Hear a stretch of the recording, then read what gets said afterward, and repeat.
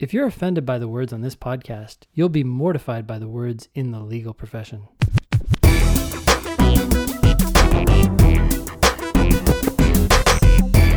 Hello and welcome to episode 308 of the Thinking LSAT podcast. Today on the show, we talked about a lot of things. We finally wrapped up an answer to your light bulb brain teaser.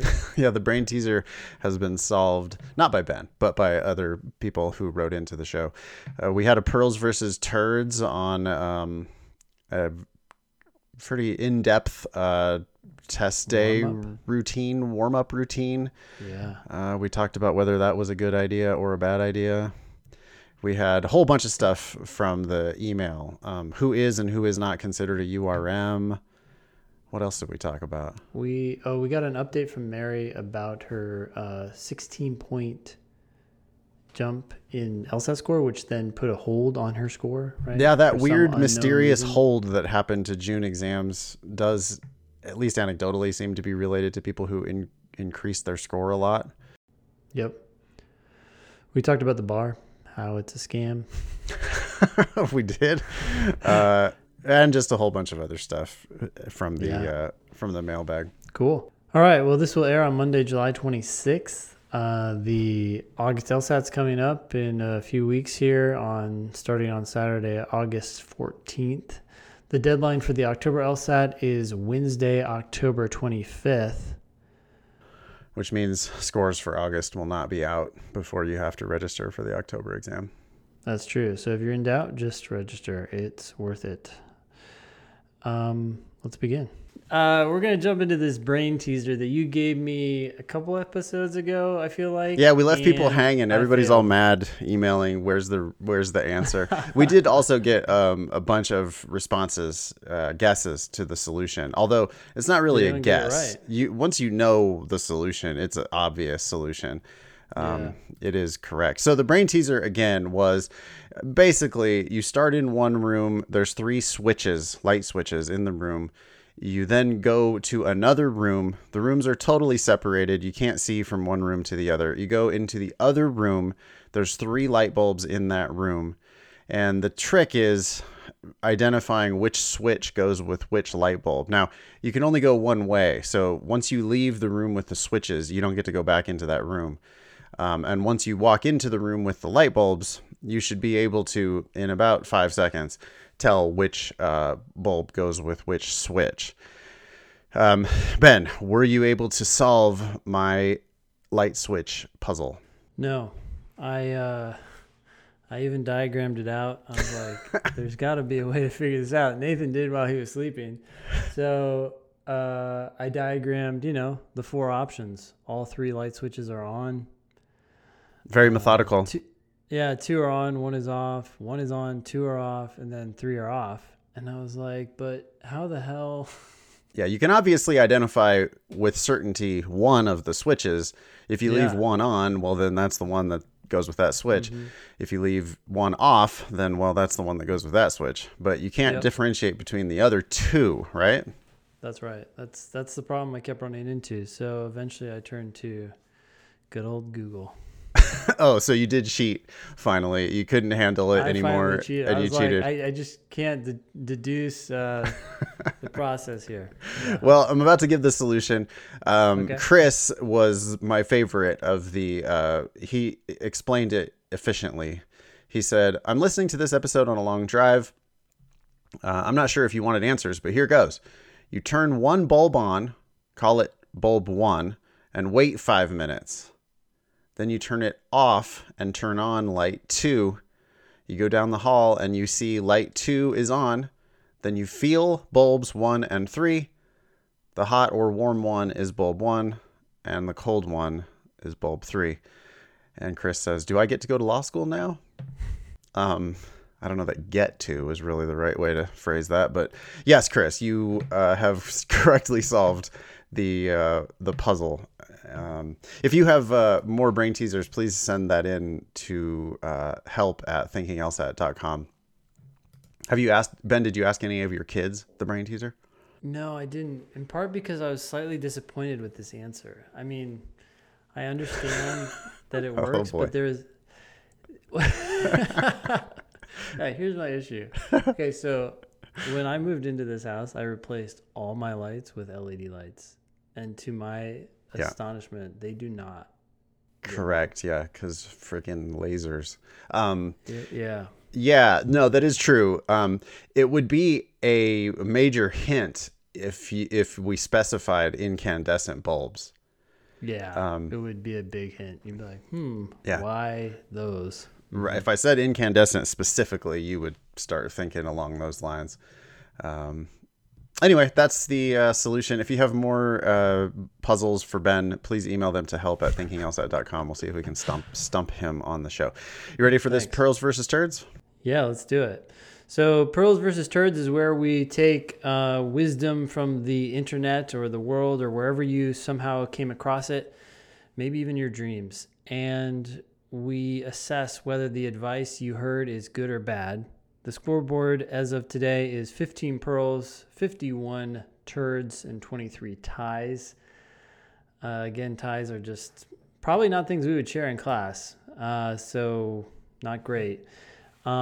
Distractions, like it's like where we go, all right, sure, but I wouldn't bother anybody with that. Yeah. So the scoreboard is running like really bad against good advice on the internet. Yeah. Anyway, you want to read this one from Kevin? Sure. Yeah. Kevin writes, "Hi, Ben and Nathan. Praise the demon. I cannot thank you guys enough for your help and expertise on the LSAT.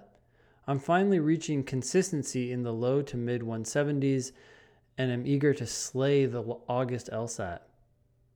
Slay. Haven't heard that one before, actually. "I highly recommend Demon Live, especially since it has allowed me to focus on my specific weaknesses in reading comprehension. In addition, I think my consistent routine and improved mentality before taking practice tests has helped tremendously. Several months ago, I would jump into a practice test without any mental stimulation or preparation. Okay. Since I started using Demon Live, I've been taking the proctored tests on Saturday while incorporating a faithful routine." I don't know what that routine is. Well, he's about to tell you. Okay. "On the day of the practice test, usually at 9 a.m. since I'm on the West Coast, I wake up 2 hours early, shower, eat, and read various news articles to warm up my brain. Then I go through 3 to 5 LR questions and a logic game before finishing with a 30-minute motivational music session so I can feel pumped for the test. I always listen to the same playlist. I strive to be in the zone, just like a professional athlete would getting off the team bus. I'm here to work and to win, and with this routine and the demon, I've improved tremendously. Instead of scoring in the 166 to 168 range, I'm now easily scoring in the 172 to 175 range. With all of that being said, do you guys think this is a pearl? I know there is a ton of bad advice out there, and I do not want to add to the heaping piles of shit wisdom. Wisdom is in scare quotes. Please feel free to share my name on the show. Okay, thanks, Kevin. Yeah. What do you think? I mean, it sounds like it's working okay for Kevin. Sounds like Kevin is like optimistic about it, which great. Yeah. If you're optimistic about something, then good. Optimism is good. That said, would I ever do that? No. And would I really recommend it?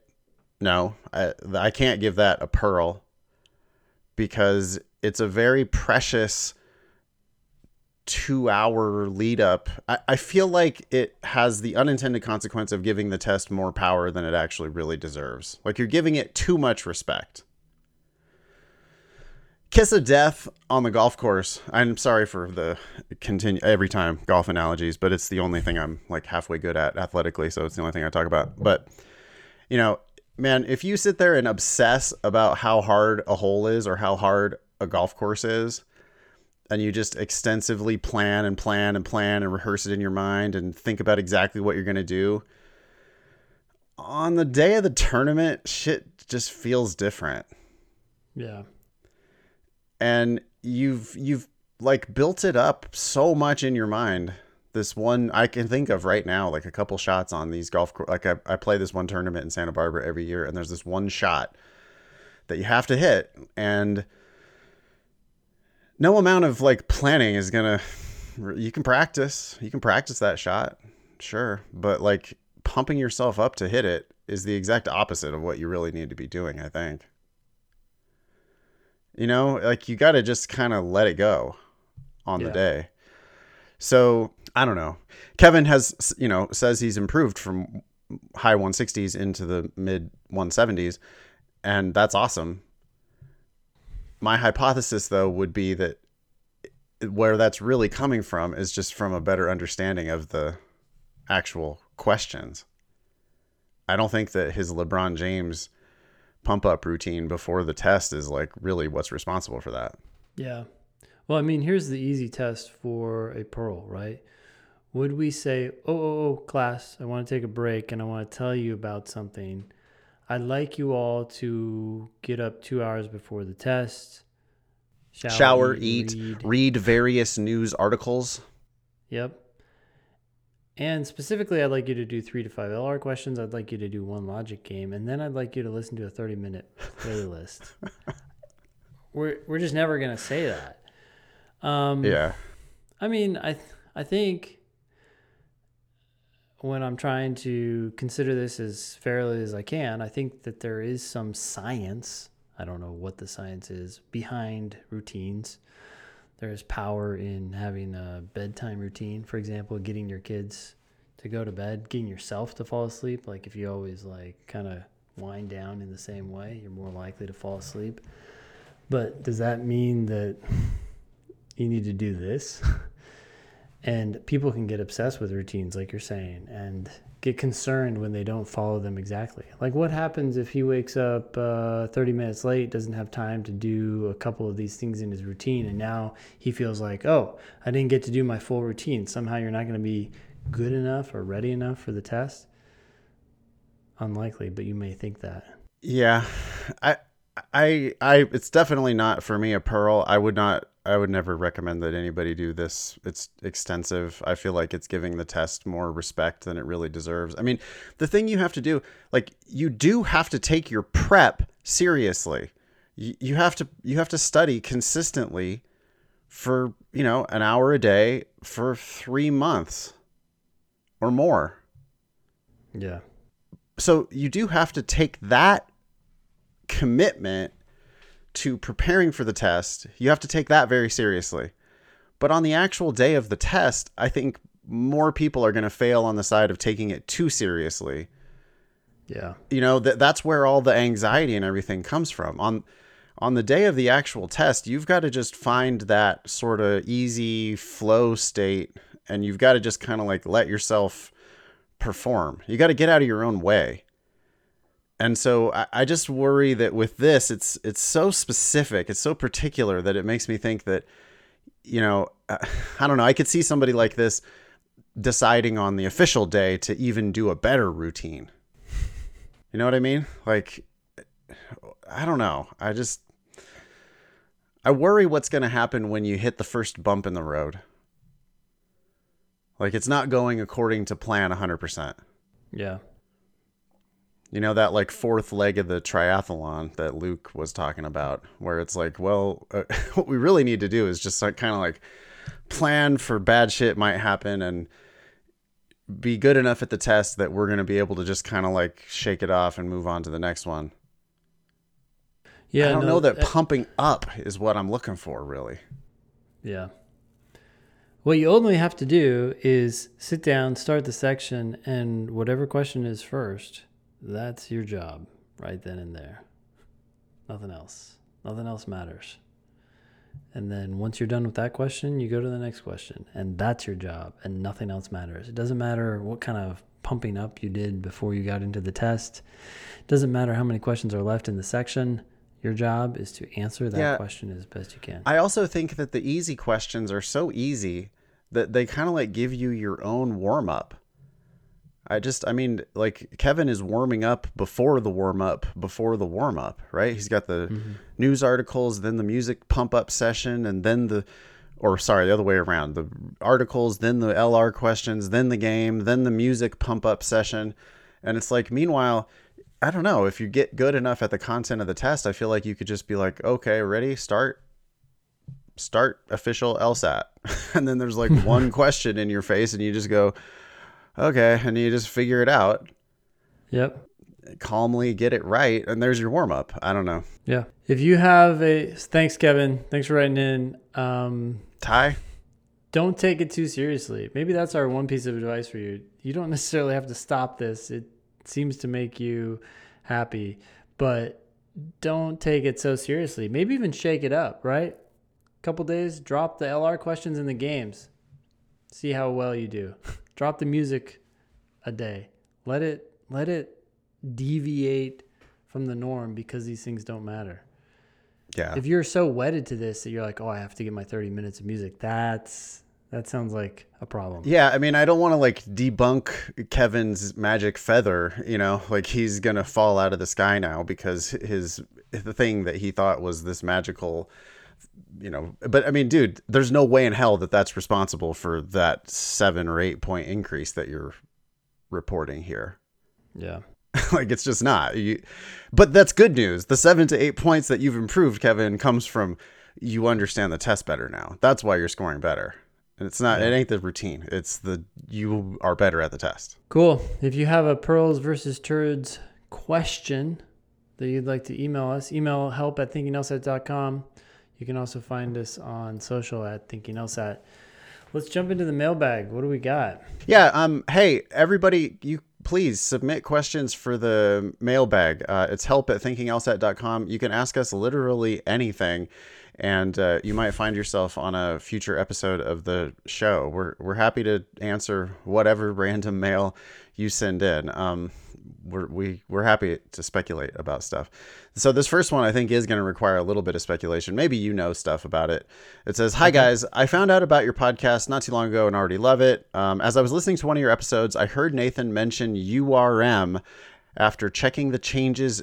And after checking the changes it would make on my scholarship offers, according to your scholarship estimator, I decided to Google it since I had never heard about it, which is kind of surprising. Anyway, URM stands for underrepresented minority. And you do absolutely get a boost in law school admissions if you check that box. The scholarship estimator that Stephanie's talking about is at lsatdemon.com/scholarships. We have aggregated all the ABA 509 data, and you can put in an LSAT and a GPA, and you can see what kinds of scholarships you might be able to get. If you're at all serious about law school, you have to go check the scholarship estimator. It'd be crazy not to. Anyway, Stephanie is reporting here that when she checks and unchecks the box, her results change. She says, "Considering the fact that Brazilians make up about 1% of the U.S. population, would I be considered an underrepresented minority? Just a little background. I am full Brazilian, moved here when I was 17. After finally getting my green card in January of 2021, I decided to follow my dream of actually going to law school in this country. My current GPA, unfortunately, is 3.2. So by looking at those scholarship offers, the changes to those scholarship offers after adding the URM, I definitely felt the need to ask you guys, would I qualify for URM? Or would it make more sense to write a diversity statement?" Want to take that last bit first? Yeah. I would write a diversity statement, and I think you're going to qualify as a URM. I am by no means an expert on this, and it doesn't sound like you're an expert on it either, Ben. But my sense is that it depends on how you identify. Mm-hmm. You were literally born in Brazil. You're full Brazilian, whatever that means to you. When they ask you if you're an underrepresented minority, I mean, so I did one quick Google, Ben. Yeah. I saw a Google snippet, and what the Google snippet said, this could be right or wrong, I don't know. I'm just reporting what I learned from the internet. But because Brazil is in Latin America, you are Latinx if you're Brazilian. And again, I think it's like, if you want to be, right? If you would like to identify that way, you have grounds for identifying that way. Yeah, it's not crazy. And they're not going to question you. I doubt they're going to question you. But one thing I didn't realize, I mean, I knew this, but they speak Portuguese in Brazil. So sure. You are not Hispanic. Okay. Because that's a Spanish language thing. But then I also believe I know Portuguese is so close to Spanish. I guess I don't. But totally you can be from Spain and identify as Hispanic and actually not get the diversity bonus for whatever reason, because it's not Latinx. Complicated. We don't know shit about it, but I think we're on the same page though here, which is if you identify as Latinx, which you have grounds for, I think you absolutely check that box, because it's not going to make, it is going to make a big difference. It's you still need the best LSAT you can get. You are trying to make up for a weak GPA, but the combination of a strong LSAT and check that box, I think you're going to see that you get quite a bit of boost from that box. Yeah. All right. So that's cool. From Stephanie. Thank you, Stephanie. Thanks for writing in. The next one is from Mary. Hey, y'all. Just wanted to send you a huge thank you and an update in case you ever have any other students in a similar situation. I emailed 2 weeks ago when my June test was unexplainably placed under review for an incident that was recorded during the test administration. Okay. I had a feeling that this was bullshit because I knew nothing happened during my test. After 2 long weeks of waiting with no explanation from LSAC, I finally got my score, and turns out it was bullshit. I scored 16 points higher than I did on an official test last July, a jump of 27 percentage points. Guess that must be what LSAC considers an incident. Never got an explanation or even an email from LSAC letting me know that my score had finally been released. But obviously, I don't care anymore. I'm just happy that I won't be paying for law school. Couldn't have done it without the Thinking LSAT podcast and the Demon. Thank you guys. You guys changed my life. Can't thank you enough. Yeah, interesting. So do you think they flagged it because of the 16-point jump? That's a very reasonable hypothesis. They suspected cheating or something, so then they reviewed the video. They had to go back and review the tape super carefully.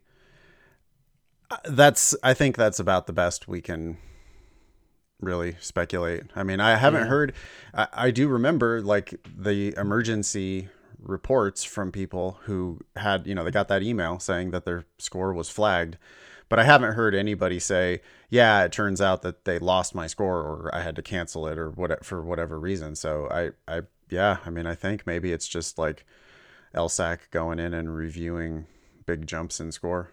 Yep. Or it could just be any other random nothing.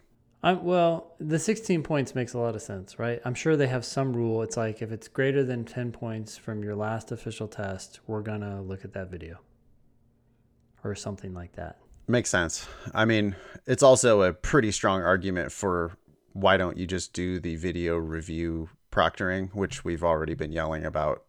Like, why have live proctors?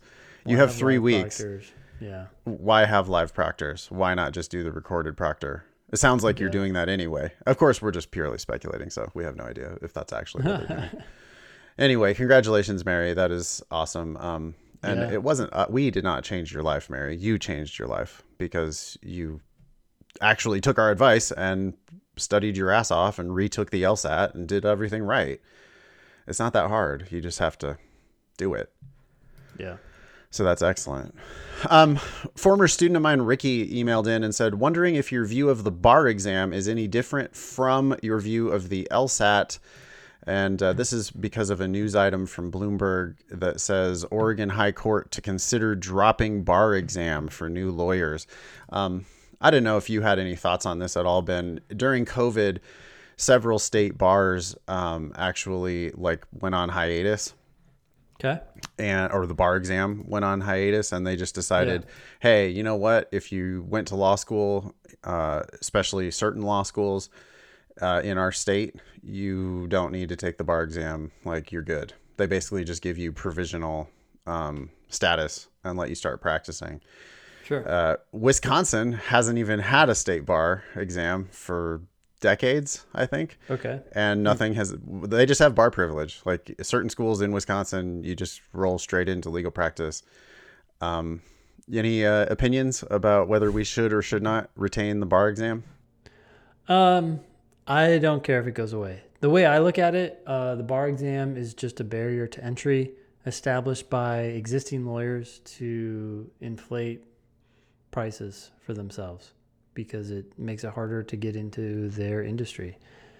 I mean, you think about the industries that require people to take an exam or something like that. Law is one of them. There are others out there. A lot of times it seems kind of silly what industries we require people to test for and what industries do not require any sort of testing and yet seem so much more risky or whatever. So I'm personally ambivalent to it. I don't really care one way or another. I don't mind there being less lawyers either. So if we want to arbitrarily put in a thing that blocks people from becoming lawyers, I don't give a fuck. Okay, there you have it. Ben Olson calls out the bar exams across the country as being basically it's guild like protection of the members of the guild. It's just, yes, a barrier. I mean, we already have 3 years of law school as a barrier. Yeah. It does seem to me that if you graduate from law school, the law school should be good enough that you are now actually capable of practicing law. Unfortunately, that's not how it works at all. You don't learn anything in law school that actually helps you become a better practitioner. In most schools, it's just this big academic competition. And then the bar exam is this other totally separated from real legal practice. I mean, no matter what area of law you want to practice in, you have to like take this stupid exam on that includes wills and trusts and the format. Like, it's just another test of like your ability to jump through hoops. It's weird because I mean, it's not like if someone passes the bar, you're like, oh, well, now I'm going to hire you to be my attorney. No, it's going to come from on the job experience. Yeah. It makes zero sense that lawyers are trained and tested as generalists. That makes no sense. There's no way you're going to have the same person doing your will or whatever. I mean, by the way, that shit you can just do online these days. But like let's say you're doing complicated estate planning. Sure. There's no way you're going to have the same person doing complicated estate planning and your DUI defense. Like, you'd be an idiot if you did that. And any lawyer who's worth anything would be like, no way. I'm not practicing outside my actual area. I've been doing this for 10 years. I'm good at one thing. I don't know how to do any of these other things. Exactly. Well, I've worked with enough attorneys on random issues. One was an estate issue for a family member. And, they're an attorney. And I didn't even random questions come up. And they're like, yeah, you're going to have to ask somebody else. This is my domain. Yeah.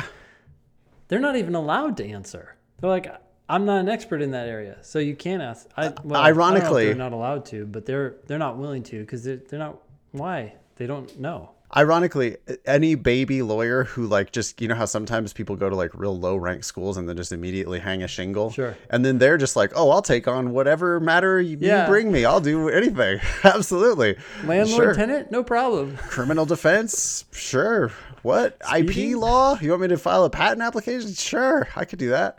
And it's like, good lawyers would never do that because they know that they know nothing. That's the one thing you start learning is like, oh my God, I know nothing about any of this. Yeah.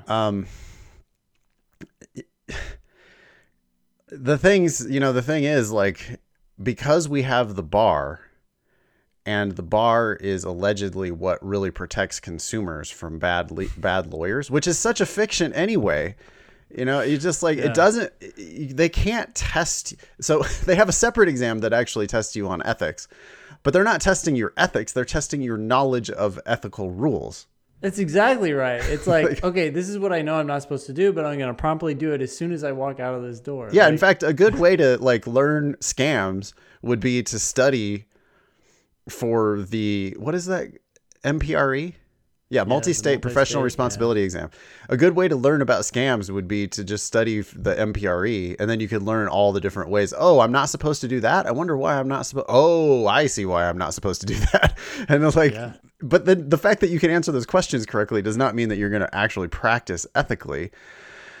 The bar exam, same thing. It doesn't protect consumers at all. It's just like, did you memorize a bunch of stupid rules? I mean, and then I guess my main complaint is, you go to law school for 3 damn years and you pay a ridiculous amount of money for, if you're dumb enough to pay for law school, you pay a ridiculous amount of money to go to law school. And then the school is just like, they like sort of wash their hands of you. They're just like, well, it's the bar exam that's going to really determine whether you're qualified to practice law or not. We just taught you how to think like a lawyer or whatever bullshit they're going to say. Yeah.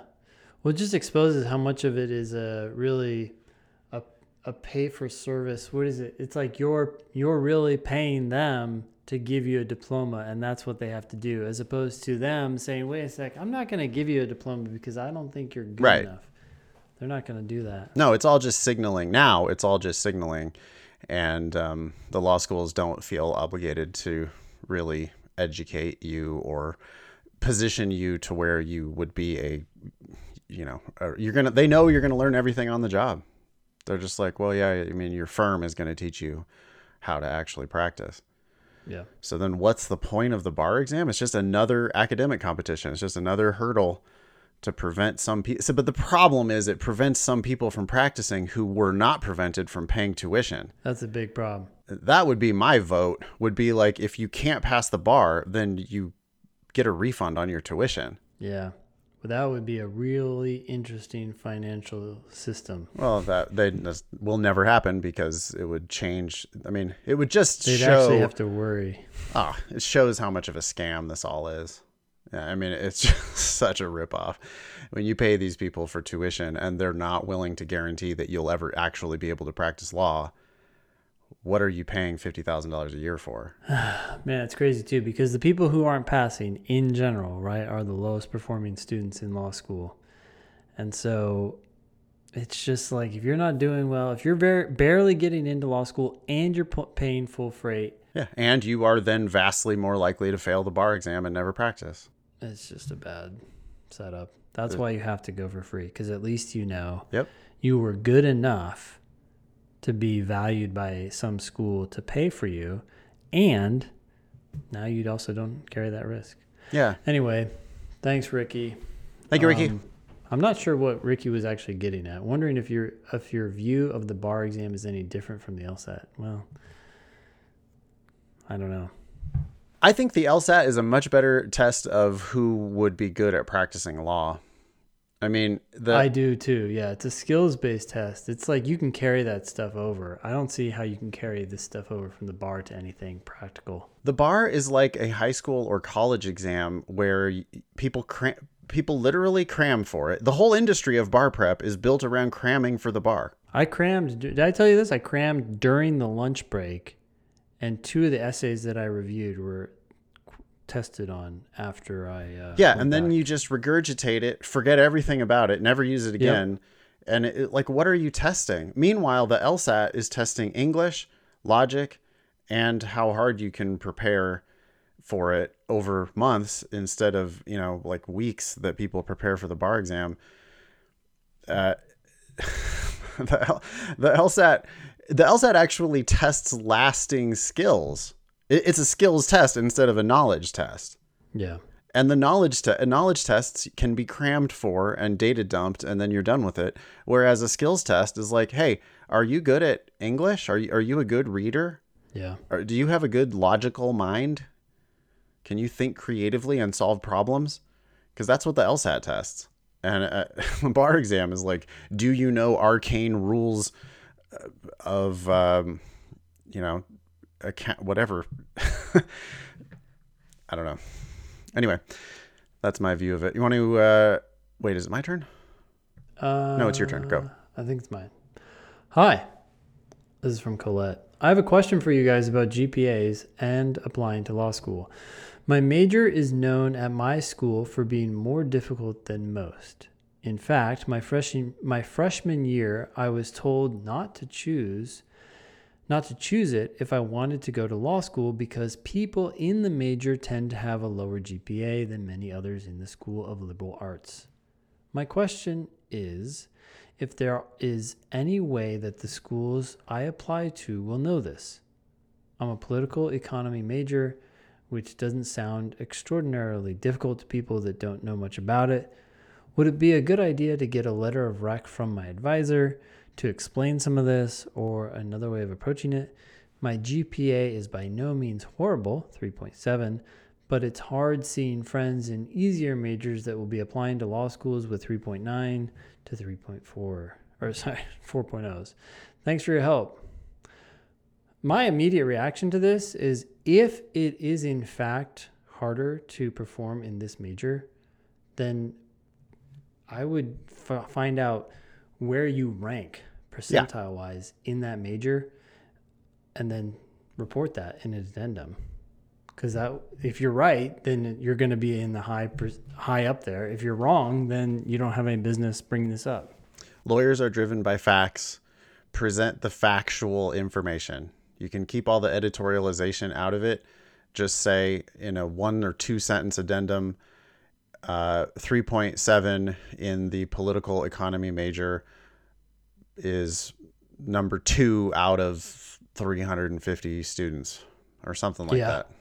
Think about what that says. There's no argumentation. There's no explaining. It's like I am in the top of my class for my degree. Let the reader make their own conclusions. Now, if you do get one of your letters, I mean, you have to get letters of recommendation. Having a letter of recommendation from a department advisor seems probably pretty smart in this case, because the department advisor knows better than anybody else how good a 3.7 actually is, and they might be able to put something in their letter of recommendation. I wouldn't tell them exactly what to say though, because if it'll be obvious that you guys are both saying exactly the same thing. It'll look kind of fake, but I do think that letter would make a lot of sense.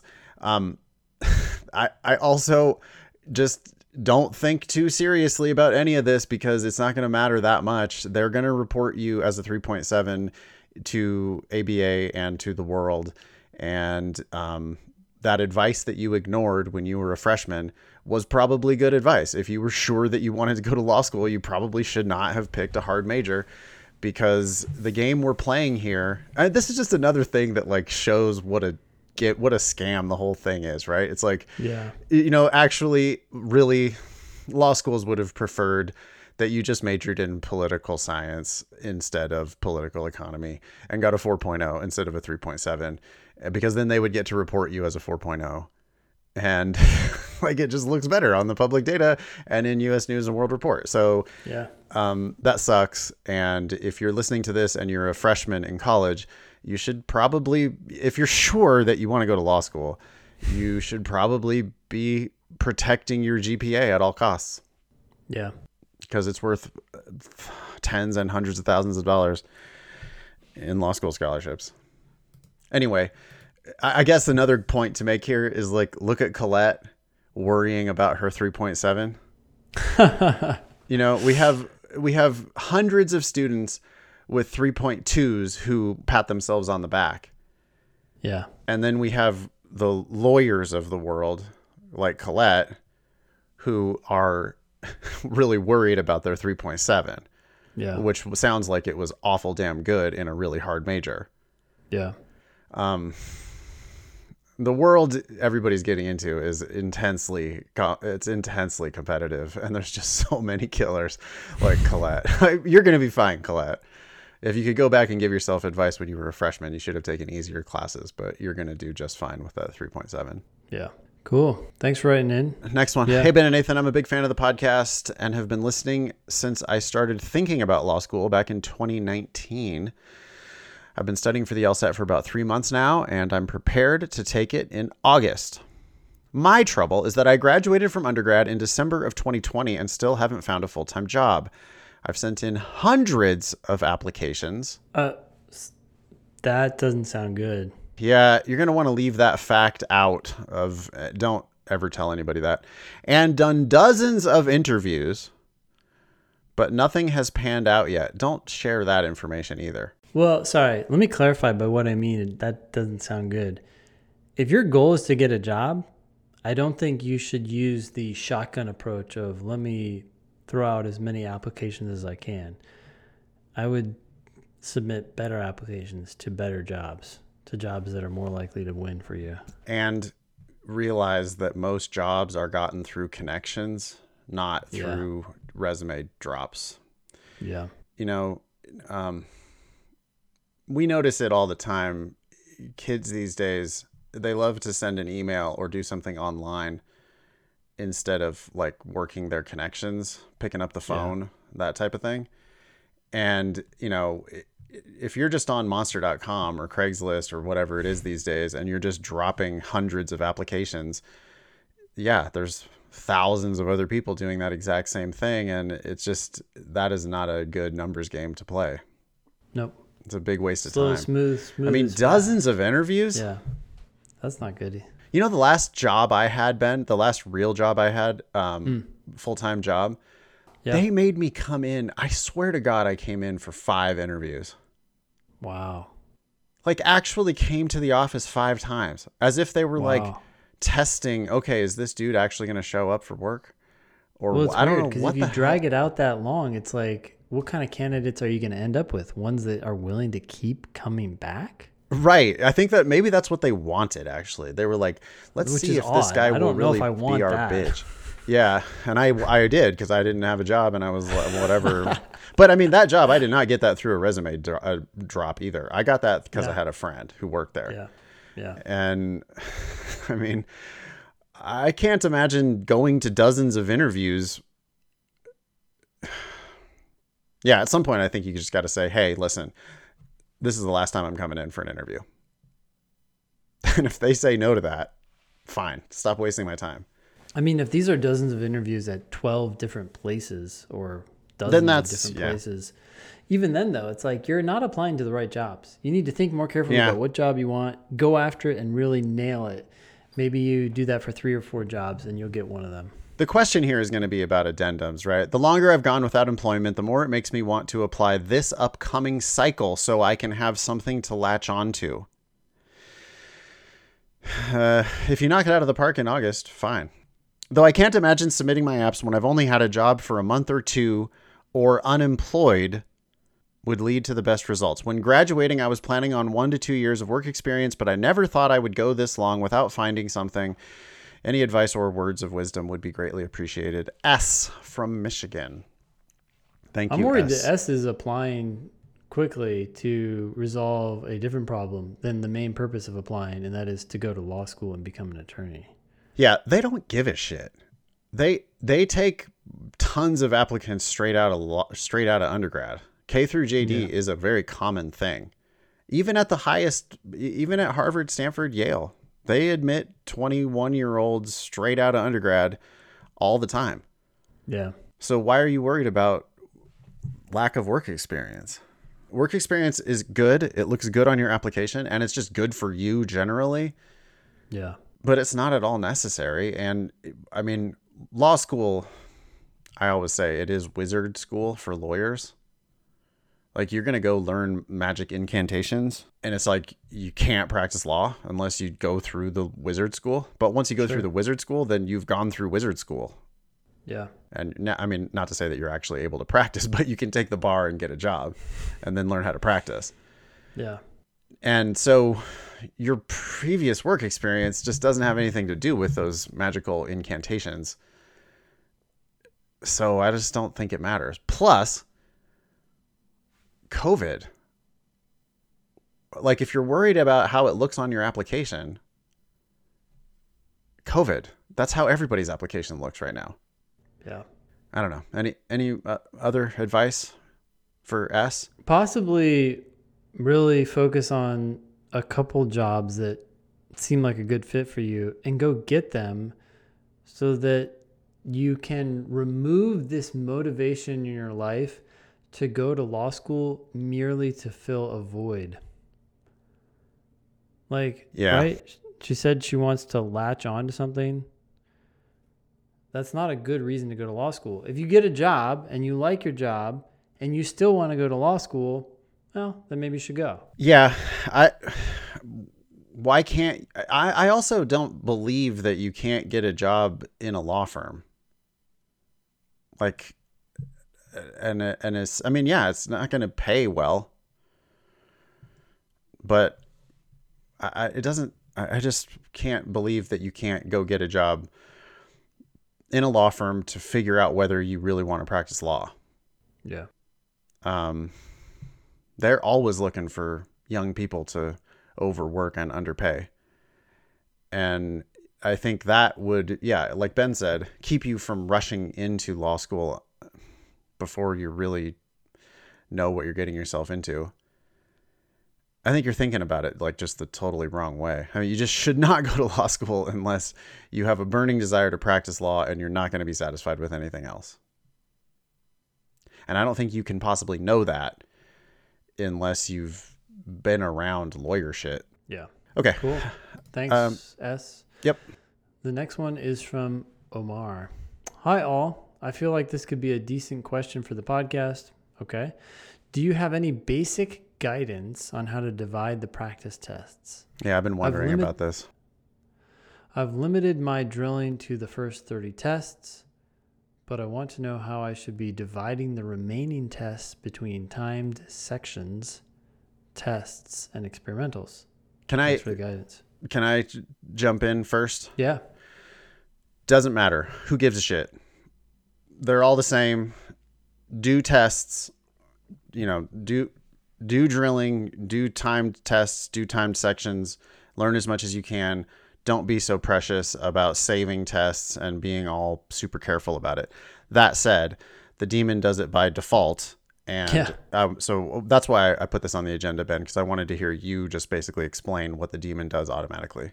That's right. So to prevent the Demon from randomly choosing questions from tests that you may want to take without having seen any of the questions, we do allocate tests to drilling, to time sections, to tests, and even to experimentals. But they're actually evenly allocated. So all I did is I took every block of 10 tests and I assigned 3 to drilling, 3 to time sections, 3 to tests, 1 to experimental. And that way you get a mix of everything for everything.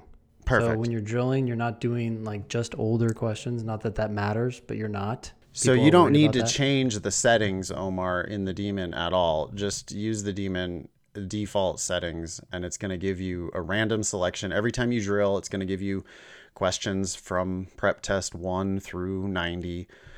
When you do timed sections, it's going to give you sections from prep test 1 through, I keep saying 90, but it's really 89, right? And every time you do time tests, even with experimental sections, it's just going to give you a broad spectrum and you're not going to cover the same stuff twice because Demon has it all. And then once you get familiar with it and you want to tweak it, fine. But just click on test settings if you've messed with anything and click reset and it'll go back to the defaults and you'll have an even mix for all the different things, which is about what you should be doing anyway. Great.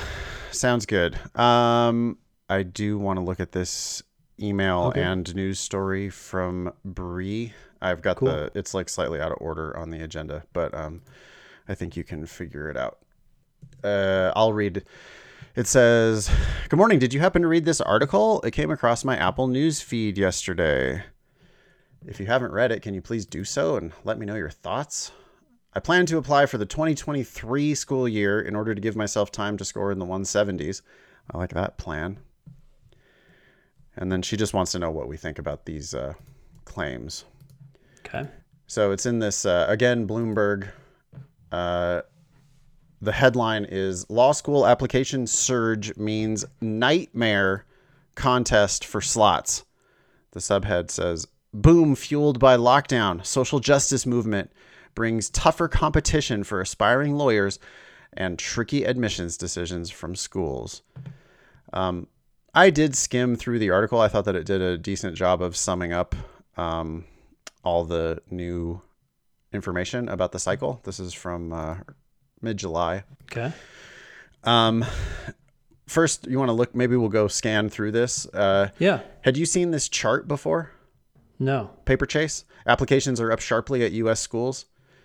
Okay. No, it does show, it's this chart, it's a bar chart. It goes back to 2001. Yeah. The increase between 2020 and 2021 is the biggest increase on the entire chart, 20-year chart. It's a very big step up. Still 125,000 lower than the heyday of 2010. That's what I really wanted to point out here is that in 2004, there were almost 100,000 more applications than in 2021. And in 2004, 2005, same thing, 6, 7, 8, basically the same thing. Then financial crisis of 2008. Then there was an uptick there in 2009 and 2010. So looking at this chart, I mean, yeah, there was a big step up in the number of applications, but we're coming off of like a 7 or 8 or 9 year lull. Yeah. In applications. Almost half as many people were applying to law school in 2015 as they were in 2010. Yeah. So almost that was half. I didn't even realize. It's so crazy because our careers were like building at that same time. Yeah. You know, we were like building our businesses independently in the middle of a 50% downturn in our industry. That's really interesting. I started my business at like the worst possible time. Yeah, exactly. And anyway, so it's been kind of slowly increasing, I guess, since 2015. And then the big step up in 2021. So yes, it was an extremely competitive cycle, especially because of all those deferrals, the COVID deferrals and the increase in applications. It was a super competitive cycle. Scrolling down further in this story, I guess this is just another way of looking. This low number of law school applicants has hit its highest level since 2011. Wait a second. Is that the same chart? Oh, the chart we were looking at is number of applications. And then this line chart further down is number of applicants. Oh, interesting. Okay, but it's basically exactly the same. Yeah. So okay. People aren't applying to more schools or something. Yeah. It does. Oh, that's really an interesting thing to think about. 2021, there were 474,000 applications from 69,000 applicants. Okay. Whoa. Okay, so on average, Ben, people are applying to like 6 or 7 schools. Yeah. Okay. And of course, that's at least 10. Well, that's some suckers, many. That's got to be a bimodal distribution. Like that, I bet the distribution of applications per schools. Somebody needs to do this for me. Make a chart that overlays applications per applicant with the salary distribution of first-year lawyers. Yeah. So you're saying as the first-year lawyer, it's going to be the same. Salary goes up. The number of applications, the number of schools that they applied to almost certainly went up. Well, and it's the same. Salary goes down. Yeah, I mean, I just want to see a picture of the distributions because I'm sure that the distributions look very similar, and it's going to be the same people doing it, even though that's not exactly what the distributions really say, right? The distributions are just going to be like, well, there were very few people who applied to many schools, and then there were most people who applied to very few schools. Yeah. Just like the distribution for salaries is going to be, there's very few people who make a lot of money, and then there's most people who make a little bit of money. Yeah, that's going to be exactly the same. But that is interesting. So the mean is 6 or 7 applications. Yeah. But that's going to be because some people apply to 30 schools, and then most people apply to 2 schools. You know which camp we want you in if you're going to not pay for law school. All right, what else we got down here? Okay. By the way, that ratio hasn't changed since 2010. So of applications per applicant. Yeah, about 6 or 7 is the average, but we want you to be above average. We want you to be an above average lawyer. We want you to apply to an above average number of law schools. Yeah. 10 at least. Okay, well, these numbers make a lot more sense because I was like, wow, that's a lot of applicants. But yeah, okay, so it's 475,000 applications submitted by 69,000 applicants. Yep. Which is low, right? Considering that about 120,000 people take the LSAT each year? Or is that administrations? Now I'm getting my numbers mixed up. But when we scroll down a little further, we get to this chart that they have cleverly titled All Rise. And it says applicants' LSAT scores shifted higher this admission cycle. And that's a bar chart comparing last year's scores to this year's scores. And we've talked about this before on the show, but we see twice as many people scoring 175 to 180. We see about a 50% increase in people scoring 170 to 174. We see about a 33% increase in 165s to 169s. Another 25% increase in 160s to 164s. So across the board, in every, tranche, people are scoring higher on the LSAT. Yep. Which matters a lot, especially at the top schools, because they're just, they're skimming the cream of the crop. And if you're not the cream of the crop, this last cycle, you're just not getting good offers. It was an extremely difficult cycle for a lot of reasons, because it's not just the increase in applications. It's also specifically lots of people doing really well on the LSAT. Yeah. I can't believe who we said no to this year, said Harvard Law School's admissions chief. That should have been whom. That would have sounded really awful, though, if they would have said whom.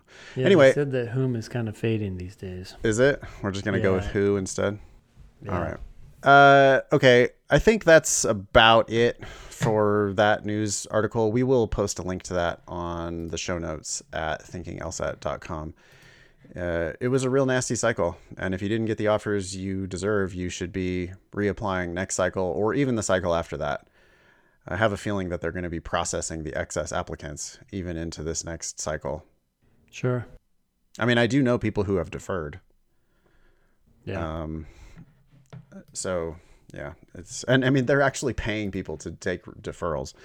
So I think we're in for another very competitive cycle for people who want to start law school in 2022. Yeah. Cool. Well, thanks for saying that in, Bree. That's helpful. It's interesting. Yeah.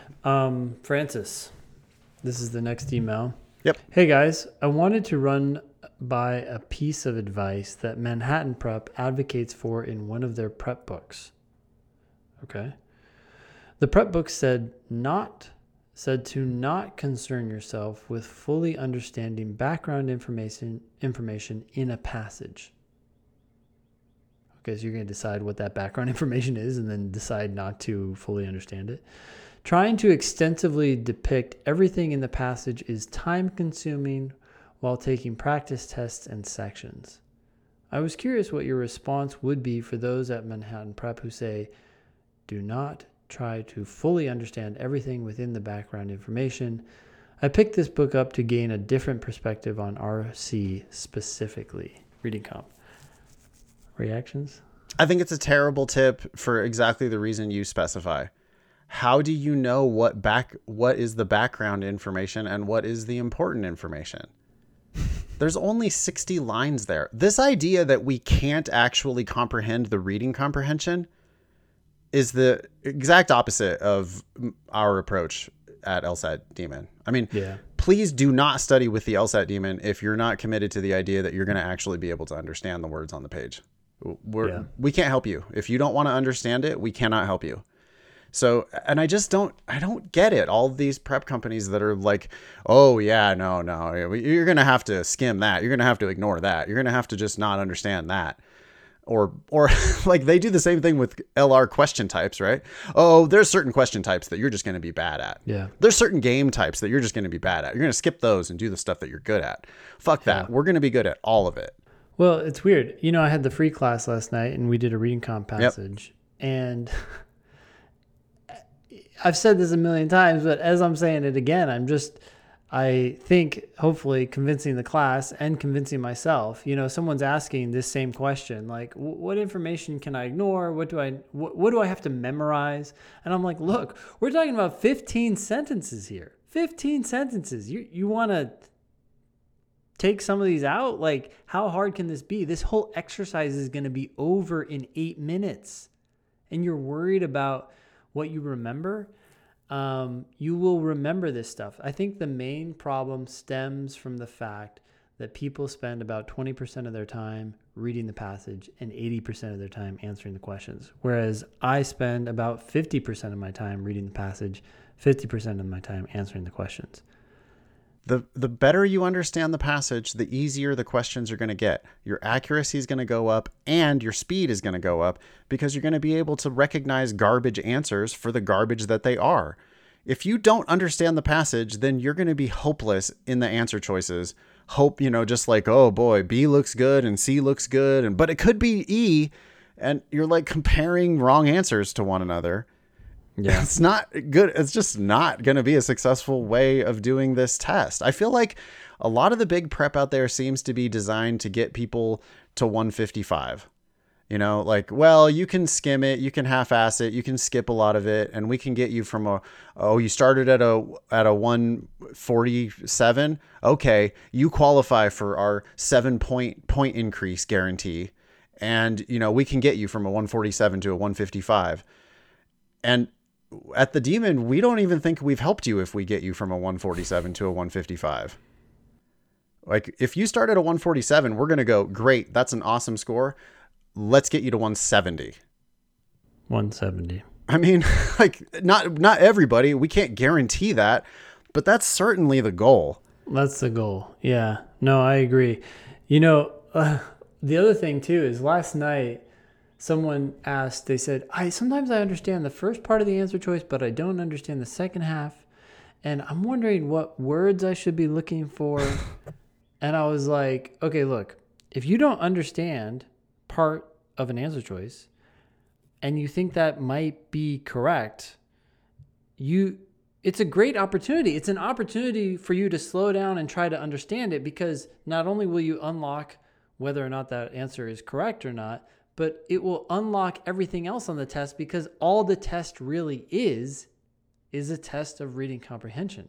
So if you learn to understand things that you don't understand now, then your score will increase everywhere, not just on that question. I think what these big prep companies thrive on, and probably are deceived into thinking that they're being helpful, is that when you give someone some tip, like, hey, look for this word or that word, and they get an answer right because of that tip, they feel like they've just been given something amazing, like some insight.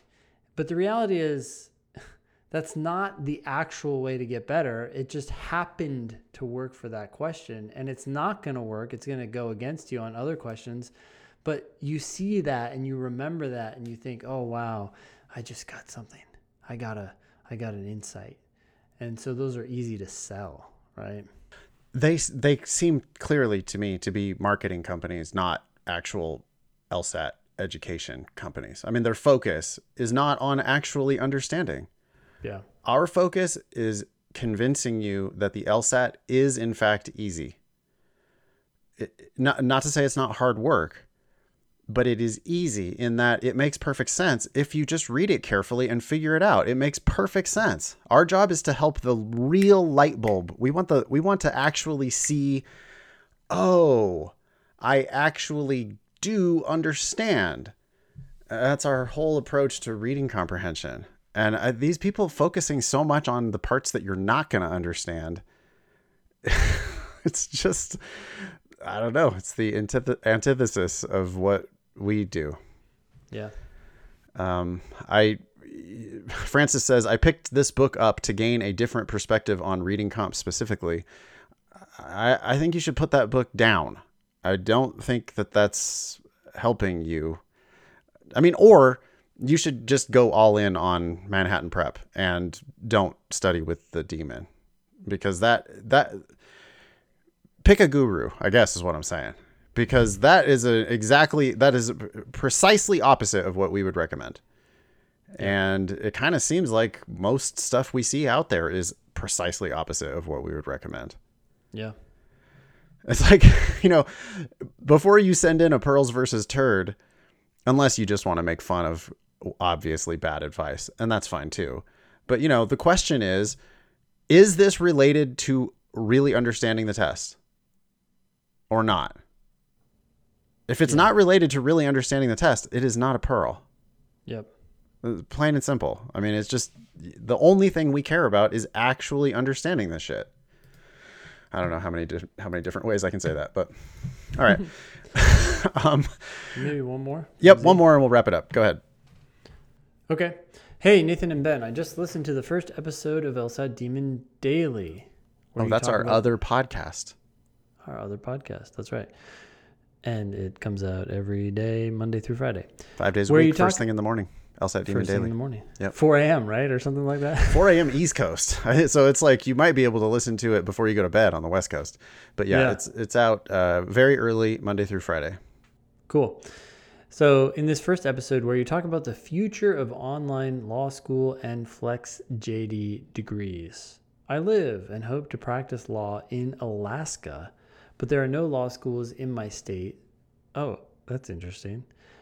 I guess I shouldn't be that surprised, but I did not know that. There's just not a lot in Alaska. Yeah, period. I have 7 law schools right around, like within, spitting distance. Yeah. Yeah, it's too many. There are no law schools in my state, so the idea of doing law school online sounds great. I understand that attending school online is always going to be different than in person, but I'm worried about the loss of opportunities that I would gain by attending in person, as well as if an online degree would be seen as lesser in any way. What do you think? What are you going to practice? I mean, that's not a question for us. It's a question for lawyers in Alaska who practice the kind of law that you want to practice. If there are no law schools in Alaska, where do Alaskan lawyers come from? No lawyers. Well, if there's no jobs for lawyers in Alaska, then I think you have a different issue. Yeah. But no, Z says, I live and hope to practice law in Alaska. Okay, go talk to Alaskan lawyers.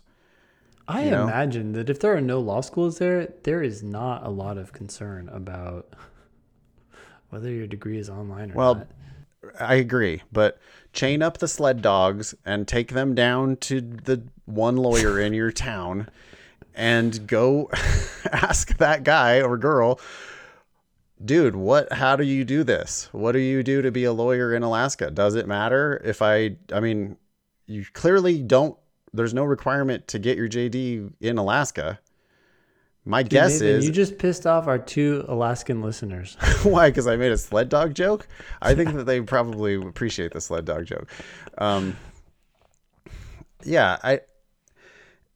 It seems to me that it's probably not going to matter at all. We have been speculating about the increase in online law school. That's going to continue. I'd bet everything on that. There's no way that's not going to continue. Everything? Your entire portfolio? Yes. I sometimes you got to take big risks, but I would be more than willing to bet my house on it will be an increase in online JD, not a decrease. An increase. I mean, I agree with that. That's what I'm saying. It's a no-brainer. An increase. That's like the weakest claim ever, though. I didn't say it was a bold claim. I said I'm willing to bet everything on it. That's precisely because it's not a bold claim. And that's why I won this bet. Yes. Point is, for Z, you got to ask local lawyers. As far as like we get these questions a lot. I'm worried about the loss of opportunities that I might gain by attending in person. Yeah. But those opportunities, I mean, what are you going to do? Go to Seattle Law School? Seattle University Law School, it's a local regional school, very low ranked in Seattle. Yeah. You're going to get opportunities there but those opportunities are going to be significantly limited to Seattle. Yeah. If you go to University of Washington, also in Seattle, much more prestigious law school, but still, I don't know that degree swings a whole lot of weight outside of Washington. Do you ever hear people saying how much they want to go to UW? No. There's 20 other law schools that they would rather go to across the country. Yeah. So, in the Pacific Northwest, maybe that degree makes people, impresses people in Anchorage. My guess is practicing law in Alaska is not like who knows? I mean, but I guess there's big firms in Anchorage, huh? Must be. There's got to be like oil companies. Right. That's what I was immediately thinking. Like there's probably a whole lot of DUI attorneys and a whole lot of like oil attorneys. And I mean, those are two very different types of lawyers, by the way. You can clearly go to a regional school if you want to do criminal defense. If you want to practice billion-dollar oil matters, then maybe you do need to go to like a T14 school to get that job at a big firm. Go online to a big school. Think a bigger school would offer an online program? Well, we're again with my wild speculations, but I'm looking at you, Washington University in St. Louis. Tell me about your Flex JD shit. I want to know more about those programs because hungry, upstart schools just outside the top 14 that wish they were in the top 14, those same schools that always give unsolicited scholarship offers to students across the country. Yeah. Again, Washington University in St. Louis. Like that type of school seems like they have a big opportunity to create a truly national law school. Ironically, it would be truly national if you just like went online, then you really would be a good online program. Yeah, fuck yeah. Which I'm sure they would do because they've been like hovering right outside the top 14 for 10 years, or seems like they're just right there knocking on the door. And what they need to do is create an online, because I mean that's the people from both coasts are like, well, I got this offer. It's always a joke to them. Well, I got this offer from Washington University in St. Louis. It's a full ride offer. They're ranked 17th in the country. Yeah. But who's going to go live in St. Louis for 3 years? And if they made it so that you don't have to actually live in St. Louis, but you could still get that degree, I think that would be very competitive in the market. Yeah. Yeah. Okay. Should we wrap it up? Yeah, let's wrap it up. All right. If you have any questions for us, email us at help@thinkinglsat.com. If you have questions about LSAT Demon, email help@lsatdemon.com. Just a quick announcement. Nathan has a class for Demon Free students every week, Thursday at 4 p.m. Pacific, 7 p.m. Eastern, right? Yeah, on Thursdays. It's about the time, but yeah. Yep, 4 Pacific, 7 Eastern. It's one of my favorite hours of the entire week. You can come ask any question about LSAT prep or even law school admissions. All you need is a Demon Free account. Yeah. That was episode 308 of the Thinking LSAT podcast. Thanks all y'all for listening. Nice knowing you. Don't pay for law school.